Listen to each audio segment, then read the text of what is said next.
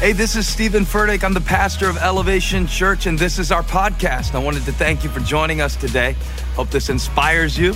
Hope it builds your faith. Hope it gives you perspective to see God is moving in your life. Enjoy the message.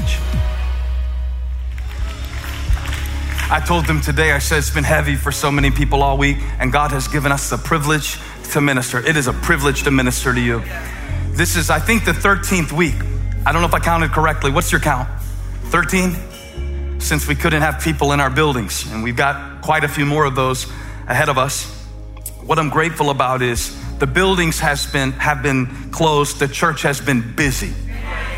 And it's a good thing too, because the devil sure has been busy. But the church, how many of you, this is your church and you're not just consuming? Put in the chat, say, this is my church. I am glad to be a part of the family of God. I'm not just a clicker. I'm not just a commenter. I'm not a subscriber. I am a part of the family of God. I'm washed in the fountain, cleansed by his blood. That's what the old hymn said. This is my church. Tell me in the chat. I see South America saying this is my church. How in the world does South Charlotte and South America get together? Only by the grace of God. God is a unifier. God is a healer. God is a barrier breaker. God is a yoke destroyer. God is the great I am. He can be whatever he wants to be. He's a transformer. He's more than meets the eye. Now better hold me back. This is my church all over the world. Our EFAM, it used to stand for extended. Now it stands for everywhere. Because we just got to use, we're not going to pay you, but we are using your house as a church right now. We need every available space. Like Peter, we want to get in your boat. And Jesus wants to know, can I use your space? Can I use your boat? Can I use your influence? Can I use your voice? He inhabits the praises of his people. This is my church. And I'm so thankful. Man, I've been wondering about you. Y'all go ahead and sit down. We need to transition. We need to transition. And I was telling them today that it's like all week and really for weeks now, it's been so heavy in people's hearts that today the Lord gave me an assignment that he wanted to lift your burden. And I told everybody that's in this room with me, whether you're running a camera or playing an electric guitar, whether you're playing a Fender Stratocaster or working behind a switcher, I came out and told them, drink your coffee, because today we want to be used by God to lift those burdens that you've been feeling. And I have been worried about you. I know you're not supposed to worry. Matthew 6, the Bible says, don't worry. Well, I have been. I've been worried. I've been worried about you, because normally I can see more of you and I can kind of see how it's going, and I can stand up here and this is so weird. I can't see you at all.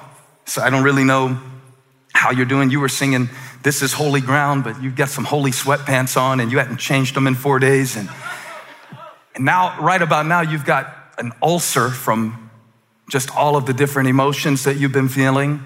And I've been checking on the people that I love. How are you? And, you know, before this quarantine ever started, I remember a few years ago, I went through a season where I was just amazed that everybody answered the question, how are you? I mean, you got a few people that they think you really want to know when you ask them, how are you? And they start going back for the last 3 months, catching you up. Most people will just say something polite. I'm fine, I'm good, whatever. And then some people will say, I noticed this a few years ago. They'll say, I'm either busy, I'm busy. Remember when everybody was busy? I'm busy. Ah, man, busy. And then the other thing you would get from people, I'm tired. I'm tired. And I noticed a few years ago, this was way before coronavirus, people would say, I'm tired, I'm busy. And I thought the two were connected. But then a few months ago, everybody's schedule got cleared. Our heavenly administrative assistant decided we all needed to stay home indefinitely. And people weren't running their kids around as much anymore. Or if they were just driving them back and forth and the kids never got out the car. And so many things shut down, so many job responsibilities were suspended. But I still kept asking people, how are you? And they didn't say busy anymore, but they still said tired. And that caused me to think, because the last week or two, it's been exacerbated just even that much more for good reason. Everybody I'm talking to, how are you? I'm tired. I'm tired. I called Pastor John Gray on Monday. We sat on this stage and he shared powerfully, dynamically, accurately about some of the things that have been going on in our nation for centuries that some people are just becoming aware of.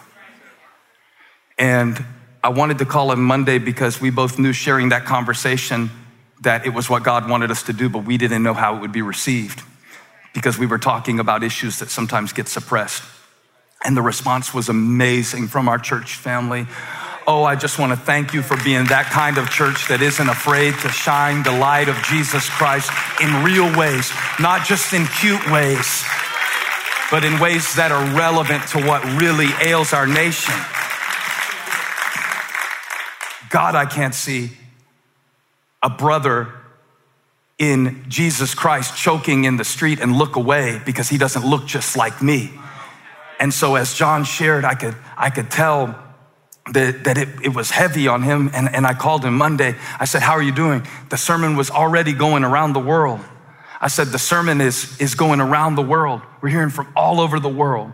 God is using what you said on that platform boldly all over the world. Thank you. How are you feeling? He said, I'll tell you what, I'm grateful, but I'm tired. He said that after he preached here and shared on this platform, he felt like he had been in a physical fight. He said, my body felt like as if I had been in a physical fight, like a cage match. And I made a joke when we started that we were like a tag team. And then he went home and physically felt the symptoms as if it had been a physical fight. He said, I'm tired. And I said, isn't that crazy? All we did is sit there and talk for 45 minutes. But I realized that what we talked about for 45 minutes was something that my brother has been fighting for 46 years. I can turn off the news. He can't turn off injustice.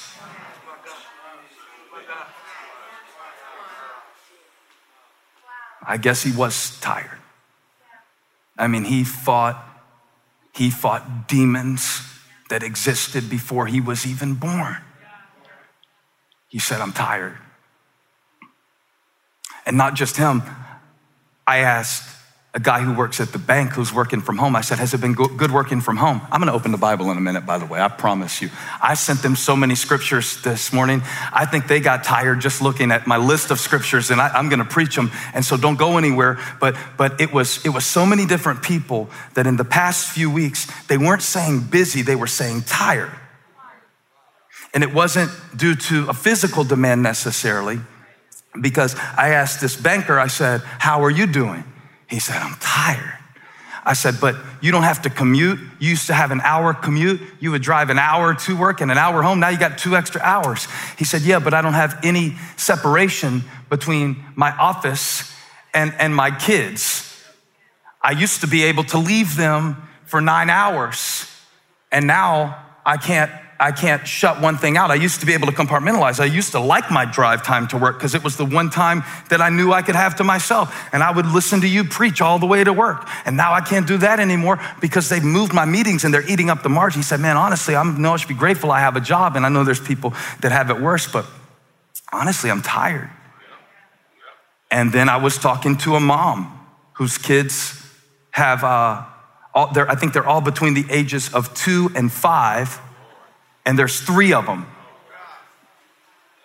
So your planning was a little bit interesting, but it's too late to go back and fix that because now she's got 3 and one has special needs, and they normally have someone to help with the child with special needs, but that person hasn't been able to come because of the virus. She said, I'm grateful because my kids are healthy, but I'm tired. I'm tired. By the way, if you're a little slow, my message is called I'm Tired, so you could put that in the chat, I'm tired. I picked that title Thursday. I'm never gonna pick my titles on Thursday again. I picked my title, I'm Tired, on Thursday because I was hearing this and feeling this from so many of the people that I care about. And then every night I've been waking up at 3 a.m. So I guess the Lord wanted me to live my message. Next week, I'm gonna name it $100 million and see what happens. I'm gonna name it 8-pack and see if my abs start. I'm gonna name it Make Out With My Wife next week. Hawaii, I'm gonna preach a message called Hawaii next week. But it was just in the process of developing this message, the Lord led me to a scripture in John chapter 4, I'm tired. But really this message is not about that physical tired. It's like my mom was saying to me the other day, she said, I talk to myself so much, it's getting boring. Because honestly, this has been a very hard time for her, being alone and trying to stay protected. But then how do you protect your health and protect your sanity? My dad went to heaven in 2013. It was the 7 years of when my dad went to heaven this past week. And she said, the problem with talking to myself is we keep finishing each other's sentences. We know what we're gonna say before we say it. I'm tired of talking to myself. I'm tired of being alone. I'm tired. I'm tired, but it's not like bags under my eyes. It's not about gas in my car. I heard a lot of the people that I shepherd saying, I'm tired inside. Maybe that's a better title. We'll call it officially, we'll call it, I'm tired inside. Go with me to John chapter 4, all you who are weak and heavy laden. Come with me to John chapter 4 and let's listen on a conversation. I've been talking with this text this week. And what the Lord showed me was something that I thought I had mastery of this text. John chapter 4, you know, I've heard so many sermons on John 4. Some of you who grew up going to Wednesday night Bible study, you probably click over to some other preacher now because you're like, well, what can possibly be in John 4? I promise you, this that God showed me from John chapter 4, and again, I thought, you know, I know this text. It's about the Samaritan woman, the woman at the well, we call her. It alliterates nicely. The woman at the well, the woman who had 5 husbands and number 6 wasn't her husband either. I called her one time the thirsty woman because it's different meanings depending on how you culturally interpret that. And I talked about this woman on Easter. I've talked about this woman on New Year's, a New Year's resolution. But I saw this as I was thinking about how are you really inside? How are you? How are you? How's your insides? I went to this text and I stayed with it and I saw something that I had never seen before. I'll read you just enough of it to give context. And then I will give further context, and then I will give a little more context. And then you can eat a sandwich. Tired. I mean, even looking out across this room, I can see it. Y'all are trying so hard to pay attention, but honestly, it's a lot right now. And I want to show you something that spoke to my soul. And God, I pray that he will energize your spirit with this word. Now, Jesus learned that the Pharisees had heard that he was gaining and baptizing more disciples than John. Although in fact, it was not Jesus who baptized, but his disciples.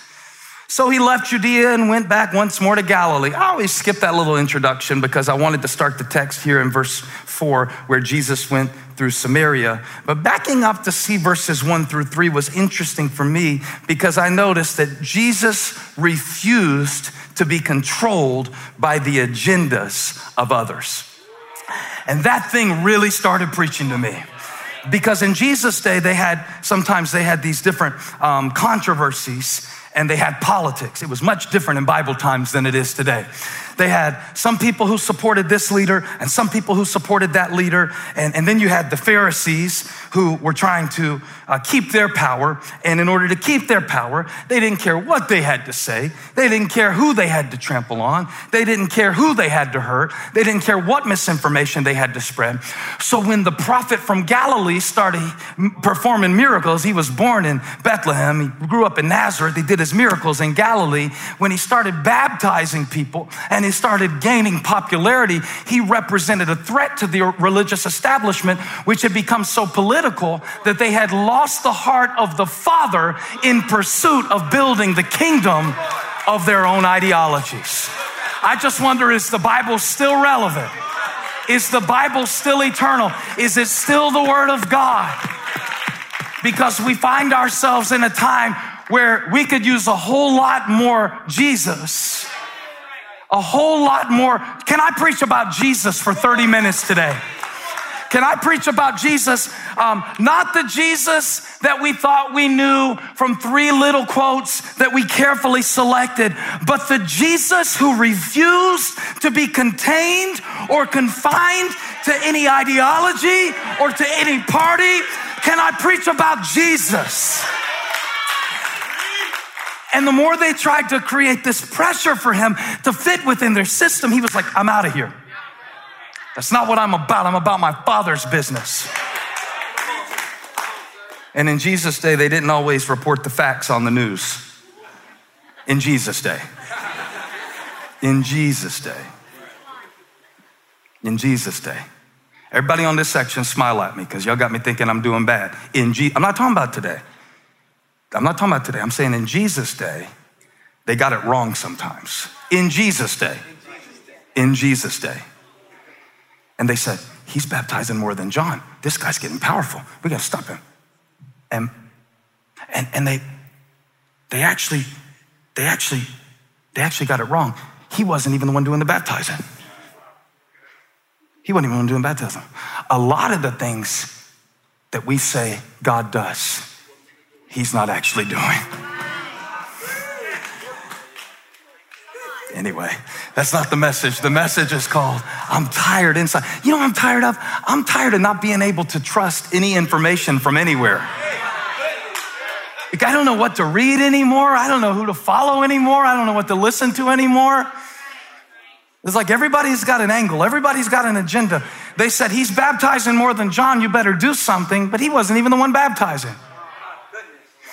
And the Bible says when Jesus learned this, which in and of itself is shocking, Jesus learned.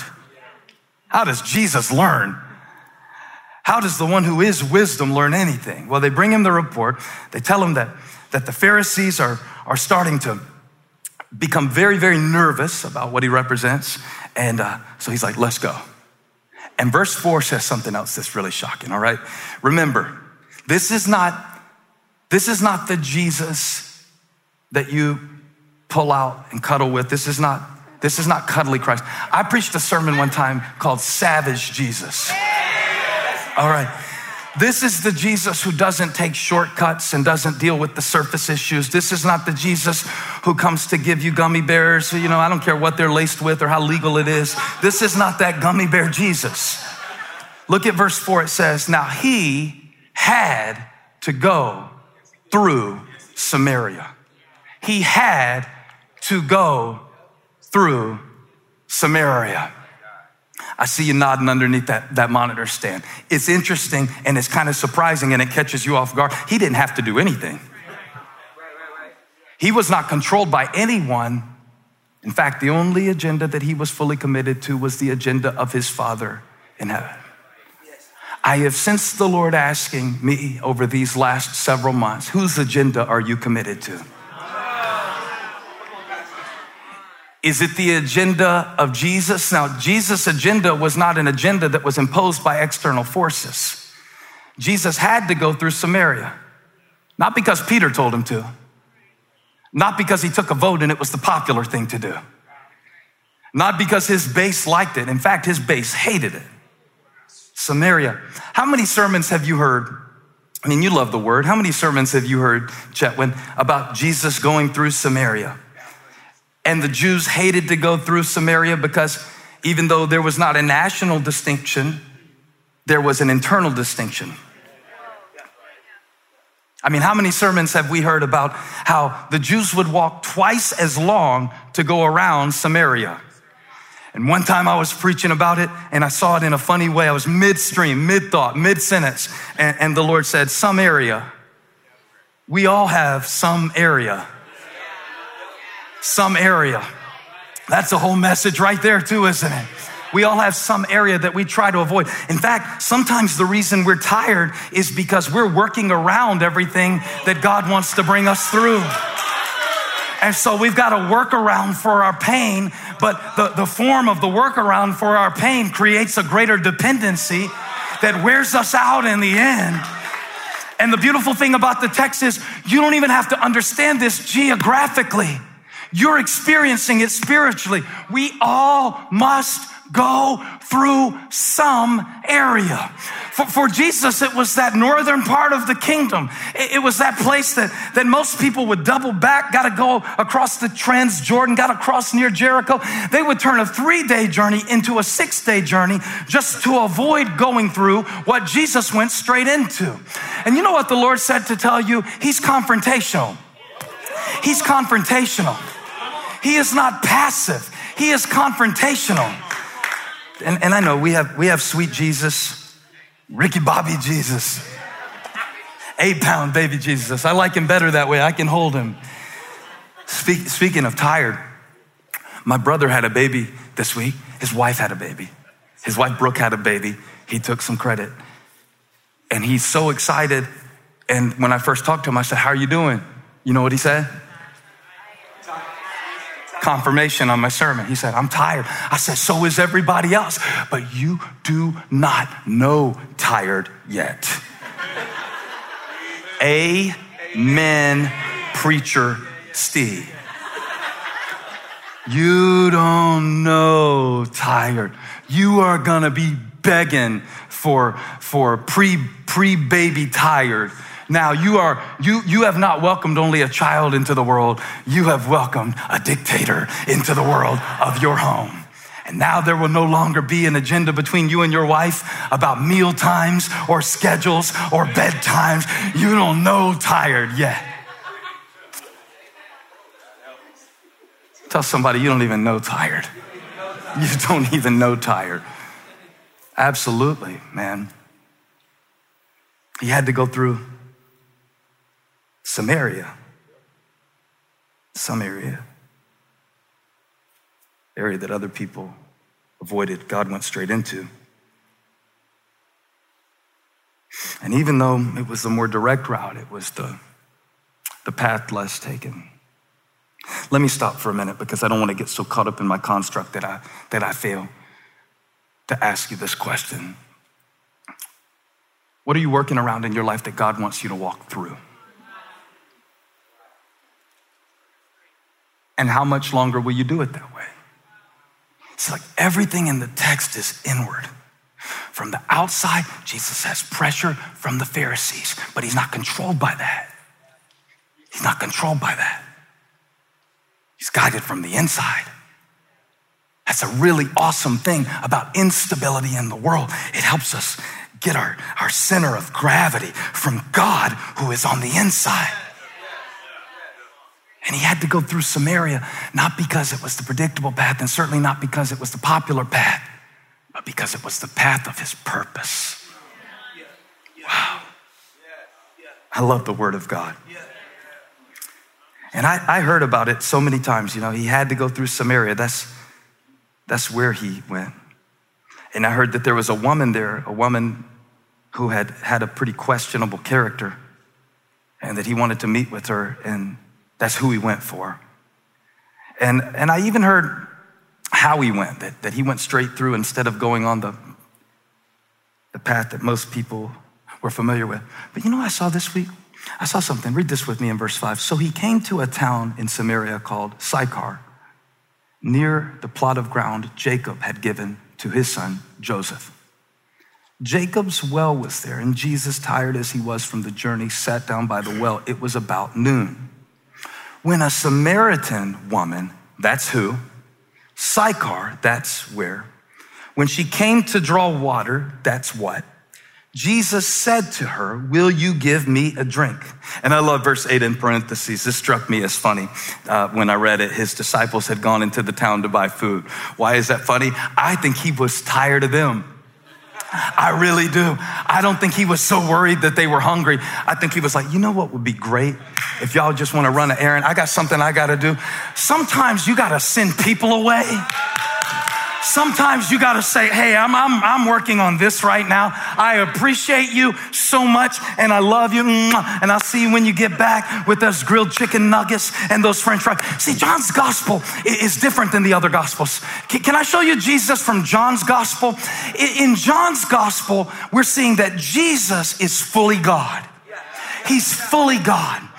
He is the response of the call that started at the bush where Moses stood generations ago. Jesus is not a Johnny-come-lately. Jesus is not a fly-by-night savior. Jesus is not a pop star or a flash in the pan.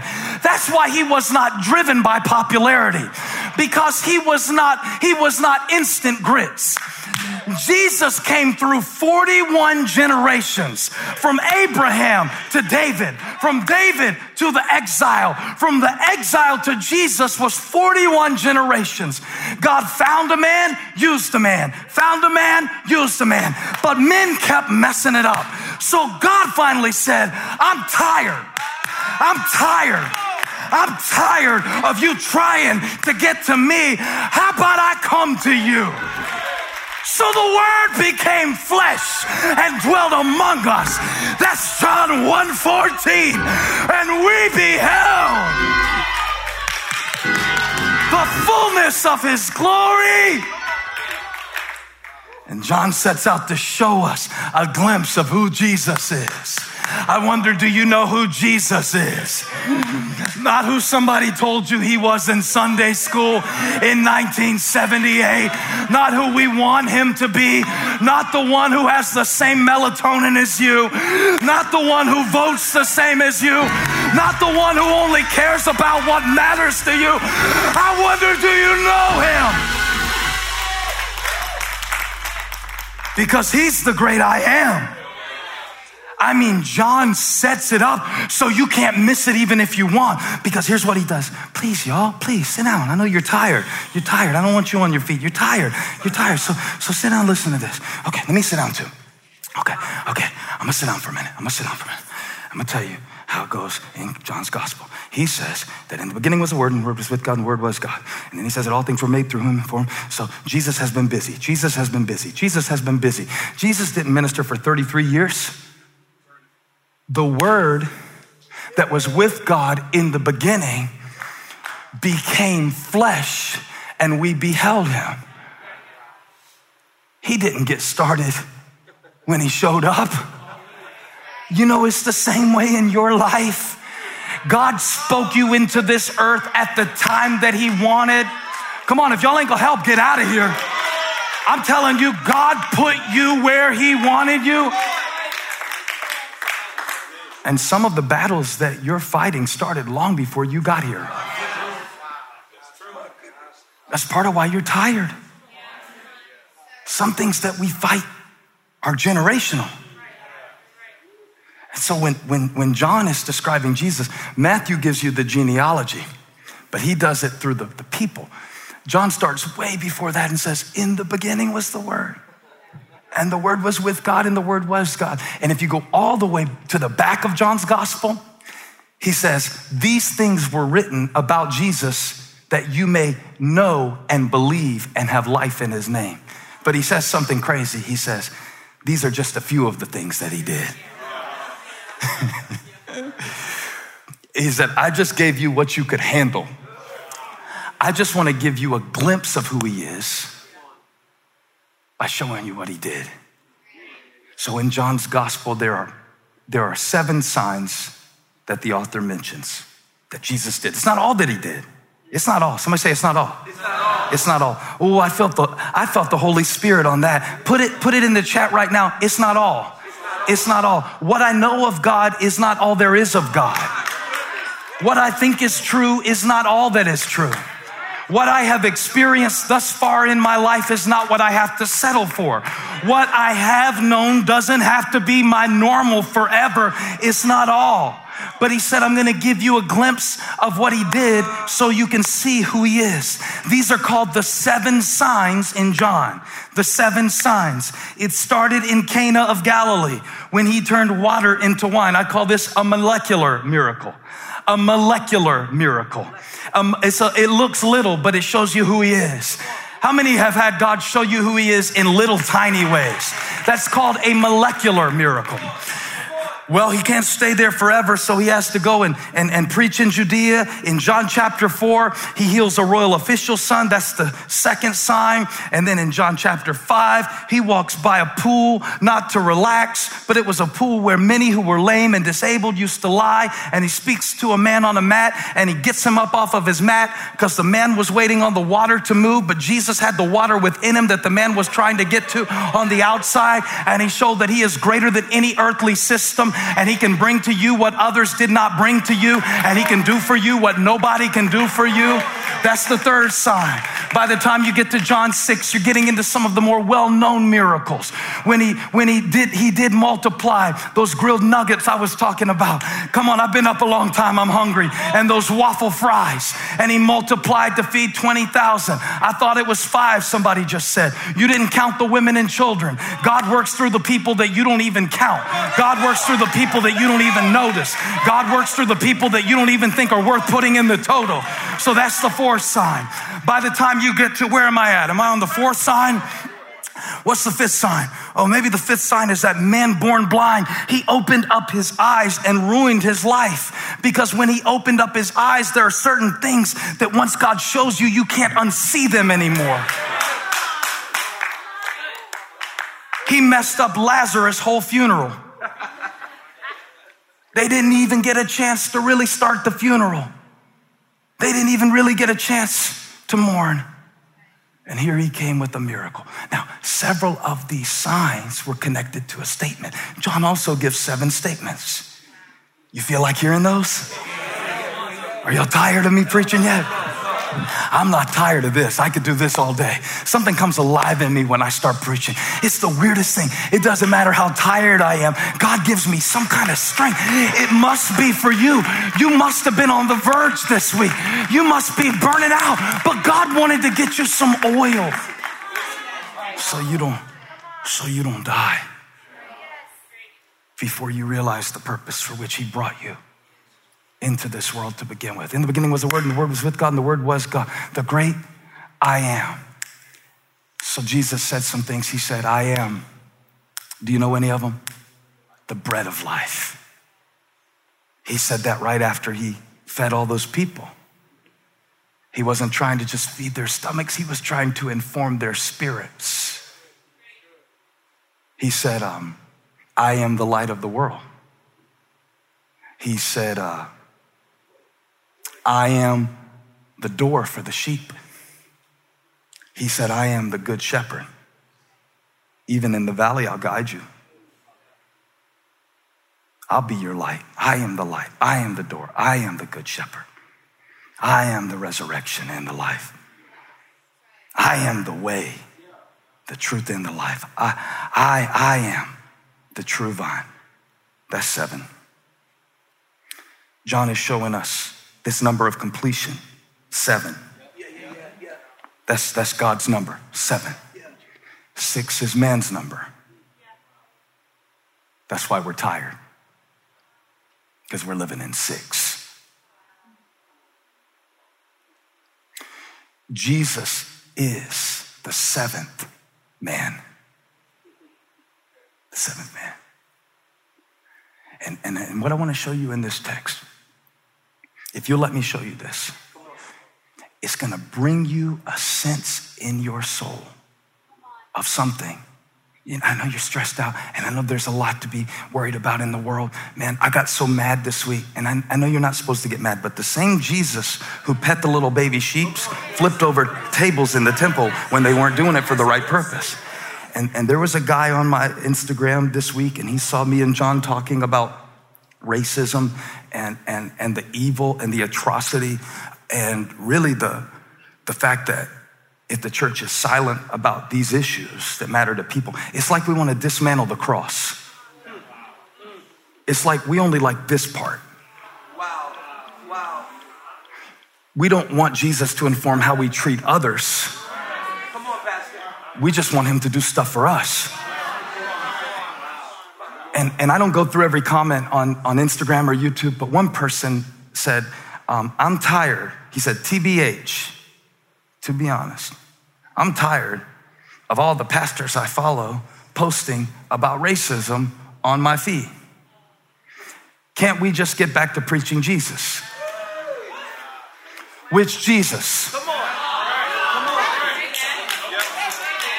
The one you went to Sunday school with, or the one who went through Samaria? Which Jesus? Come on now, I'm just in need of an answer. Which Jesus do we worship? Which one? The one who said, I am the way? The one who you follow, or the one that you lead? The one that you say, no, I'm not following you any farther than that. He had to go through Samaria. And watch what he did when he sat down. Watch what he did when he sat down in verse 6. He sat down tired as he was, which is confusing, right? Because Isaiah 40 is a dope scripture. You can't call the word of God dope. I just did. I just did it right here in American English. Said every syllable of it.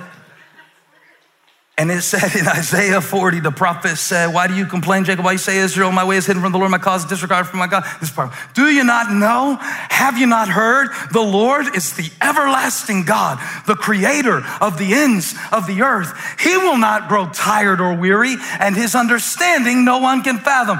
He will not grow tired. In the beginning was the Word was with God. So this blew me away. John chapter 4, verse 6, Jesus tired. I prayed about this message. Please know that I did, because there's so much I can't do right now, and I feel bad about it, and I wish I could do more. And this church is doing everything that we can to be a part of the solution, but there's so much I can't do. And I know you've been tired, and I know it's been hurting, and I know it's been lifelong, and it might not be racism. It may be an addiction. It may be wondering how much longer you're gonna have a job, or when you're gonna get one, or when this is all gonna be over, or when God's gonna send you somebody who gets you. I know you've been tired, and I prayed. I said, God, what do I tell them? They're tired. And what do I tell the person who is too tired to go on? What do I tell the one who says, I'm too tired? God said, tell him, I got tired too.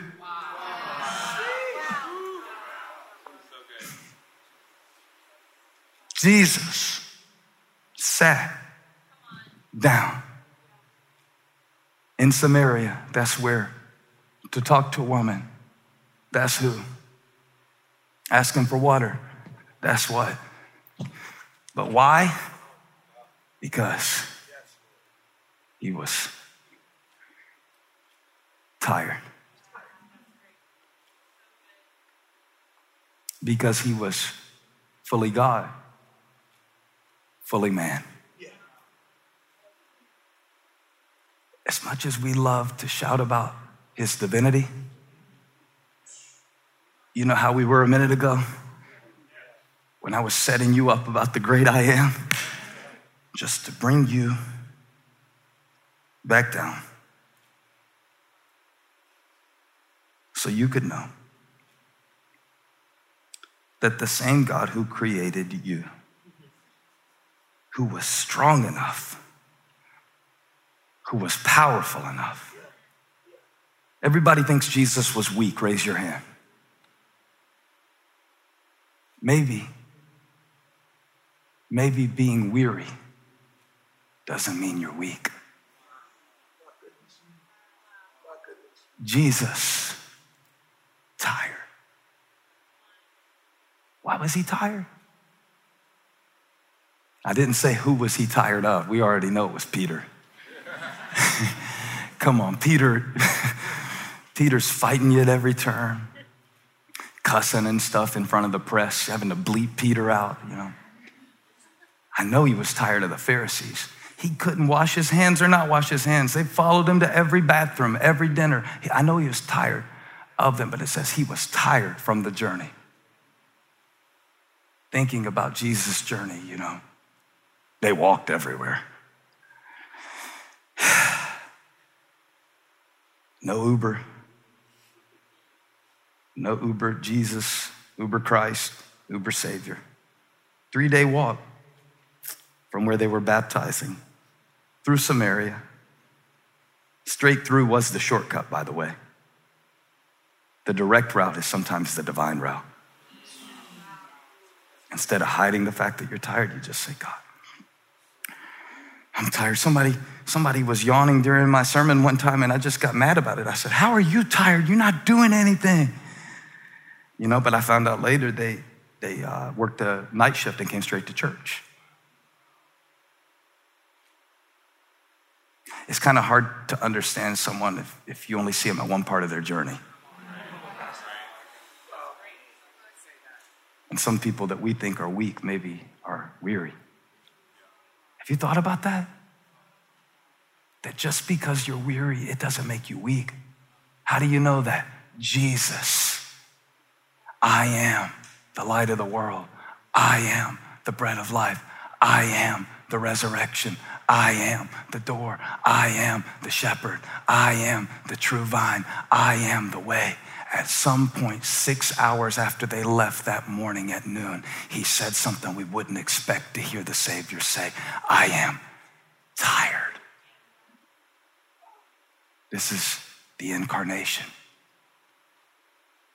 I worship a God who is powerful enough to give me strength and who is human enough to get tired. And for some reason, this week, I felt that some of us needed to meet tired Jesus.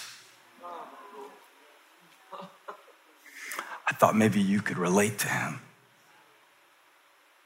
because his journey didn't really start with just leaving that morning. That's enough. 6 hours that day.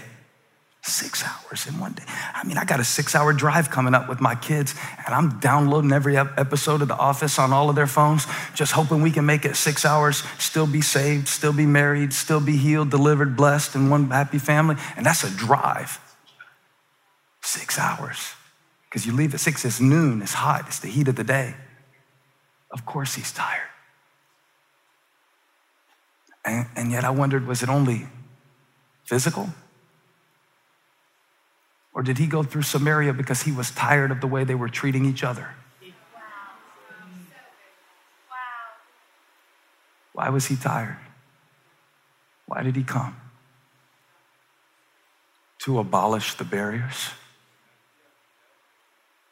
full of grace and truth, and we beheld his glory. His journey didn't start in Bethlehem. In the beginning was the Word, and the Word was with God, and the Word was God, and the Word became flesh. That's a long trip. From the sapphire seal of heaven to the dusty streets of Samaria, of course he was tired. Even youth will grow weary and stumble, but those who wait on the Lord, I'm waiting on God right now. I'm waiting. Somebody say, I'm waiting. I'm waiting. I'm waiting. And I'm weary. And I'm not going to lie to you. I'm weary.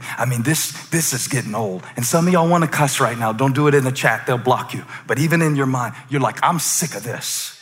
I am sick of this.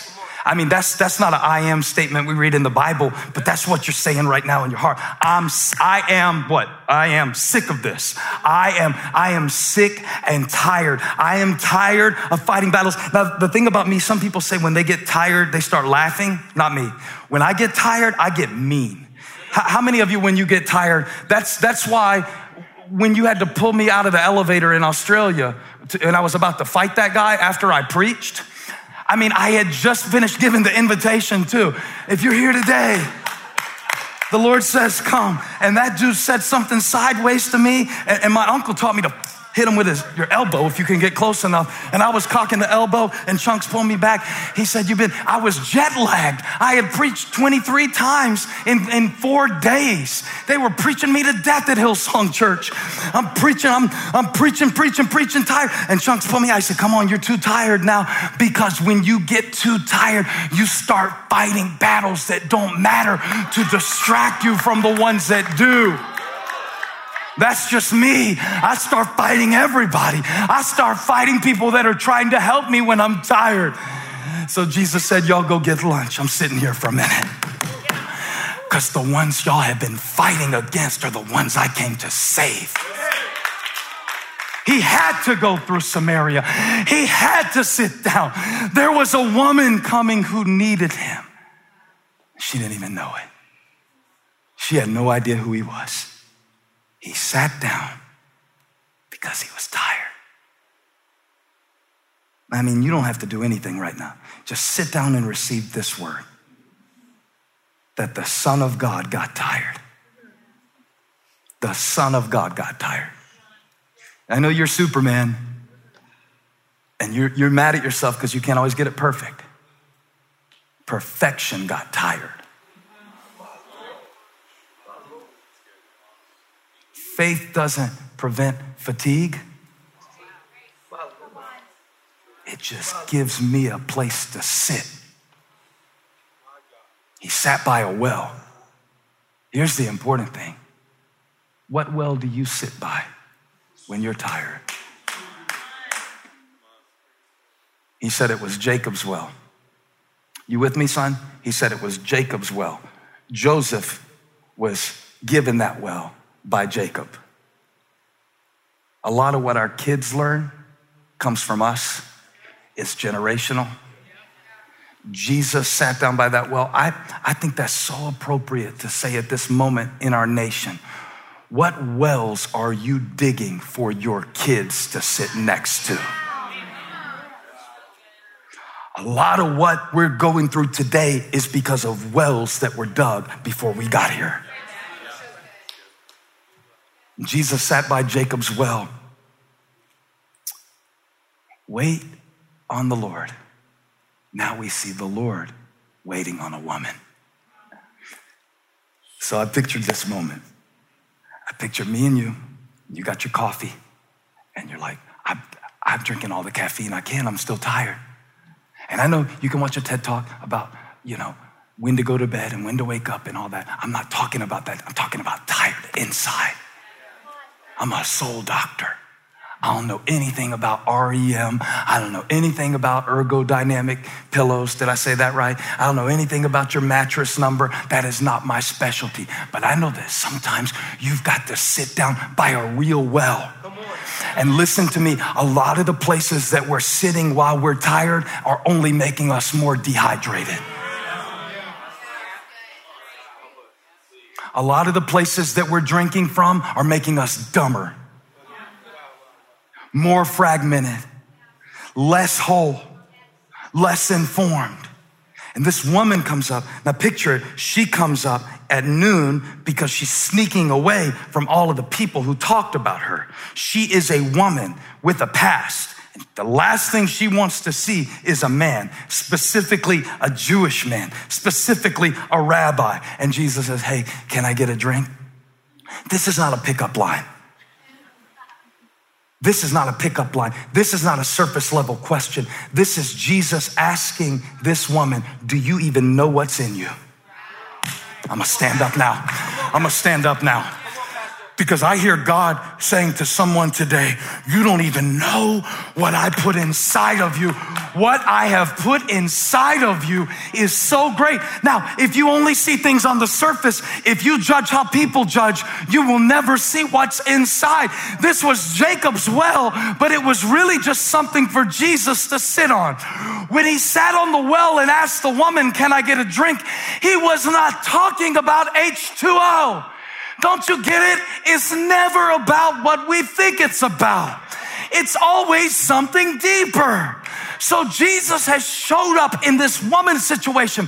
And I can't help but think it's for somebody today. You have been at your wit's end and you thought I was going to give you a little pep talk and you thought I was going to tell you, get on with it and trust God and move forward and all these little cliches of faith. But I came to tell you, sit with him a little while. Sit with him a little while. Sit with him a little while. Sit with him and see who you really are. Sit with him a little while. I'm just going to confess to you, I've been sitting by the wrong wells a lot of the time. I've been depending on people to inform me about who I am. I've been depending on what I see with my eyes to tell me how it is. But there is a well that does not come from an external source and you can't see the pipes. There is within you a spirit that is greater than whatever is going on around you. Greater is he that is in me. I'm trying to shout sitting down so you can know. He sat on the well so she could see what was within her. And I believe God is revealing some things to us in this season. I believe God is revealing to his church in this season that he has made us for a time when the world is so divided, when he has made us for a time that the world is so apathetic. And he sat by the well. He sat by the well to talk to a woman who had had 5 husbands and was living with number 6 so she could know he was number 7.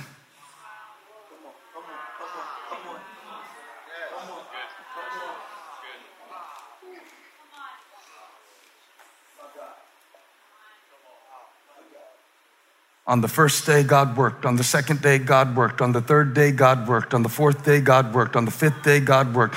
On the sixth day, God worked. What did he do on the 7th? He sat down, not because he needed rest, but because she did. And that's what I love about a God who will not only fight for me and walk with me and talk with me, but God said to tell you this week, he is the God who will come through 41 generations and go through Samaria just to sit with you. Just to sit with you. Sit with him for a minute. He might show you something that is within you that nobody else noticed. This woman had been passed around like the jar that she carried to the well that day. She knew what it was to feel used. Did he sit down at the well that day because he was tired? Or because she was? You tired of being used by people? You tired of being manipulated by people? Sit with me. Because I'm not seated where you're seated.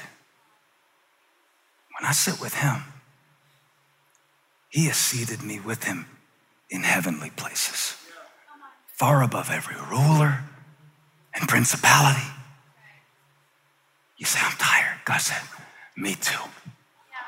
I'm tired of seeing how people treat one another too. I'm tired of the injustice too. That's why I came in the form of a man so that I could be what man could never be. I came to hang on a cross and say, it is finished, so that you can rest. I know we got work to do, but can we sit for a minute? Can we just sit with him for a minute? By the well that will never run dry. Some of us passed E a long time ago.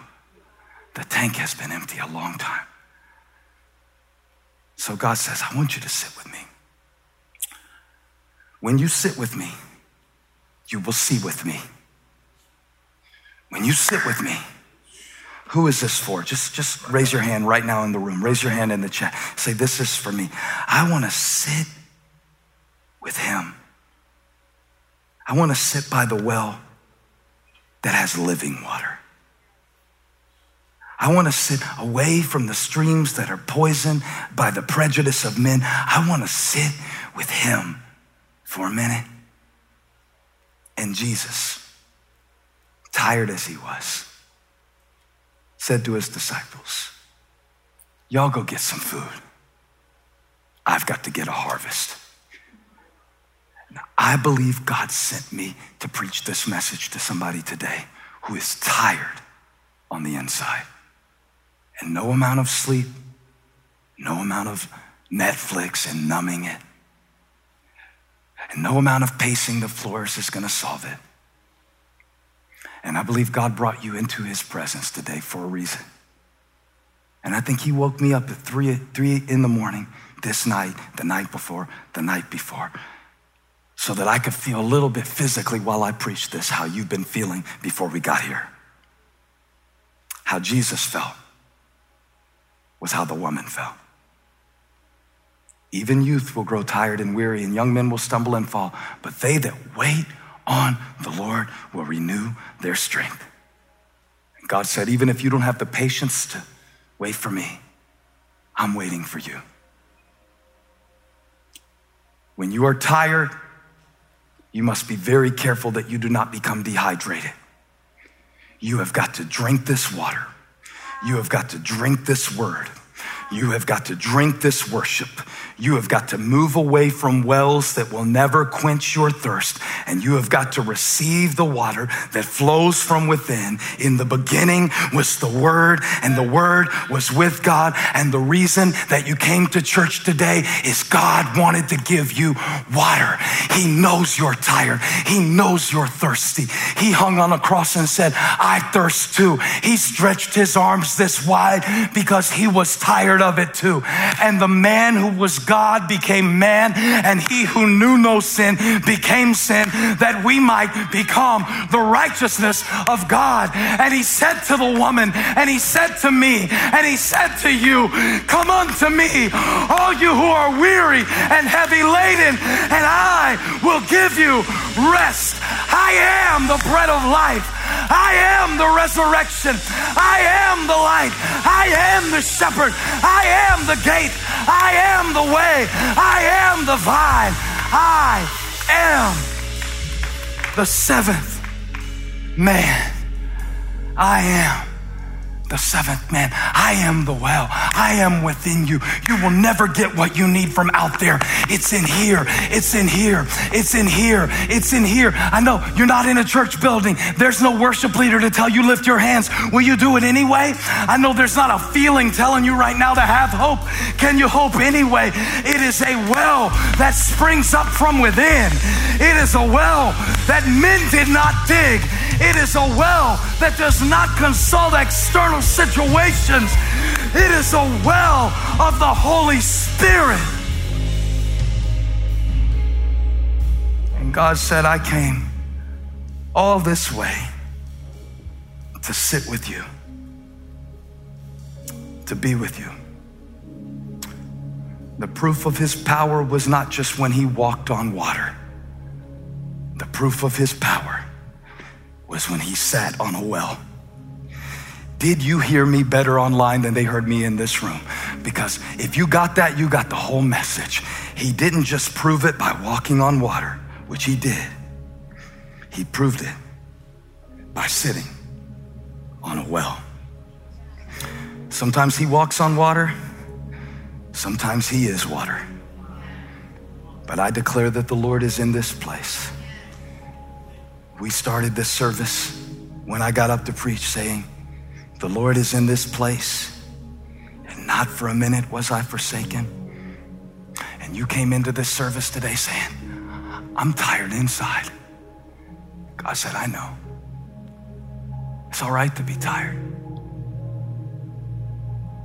But why don't you go ahead and leave that jar that you brought behind? That jar that represents what you've been carrying that you weren't meant to carry alone. And receive right now what only I can reveal. Father, you gave me this word, I believe, for your people. I didn't think of this.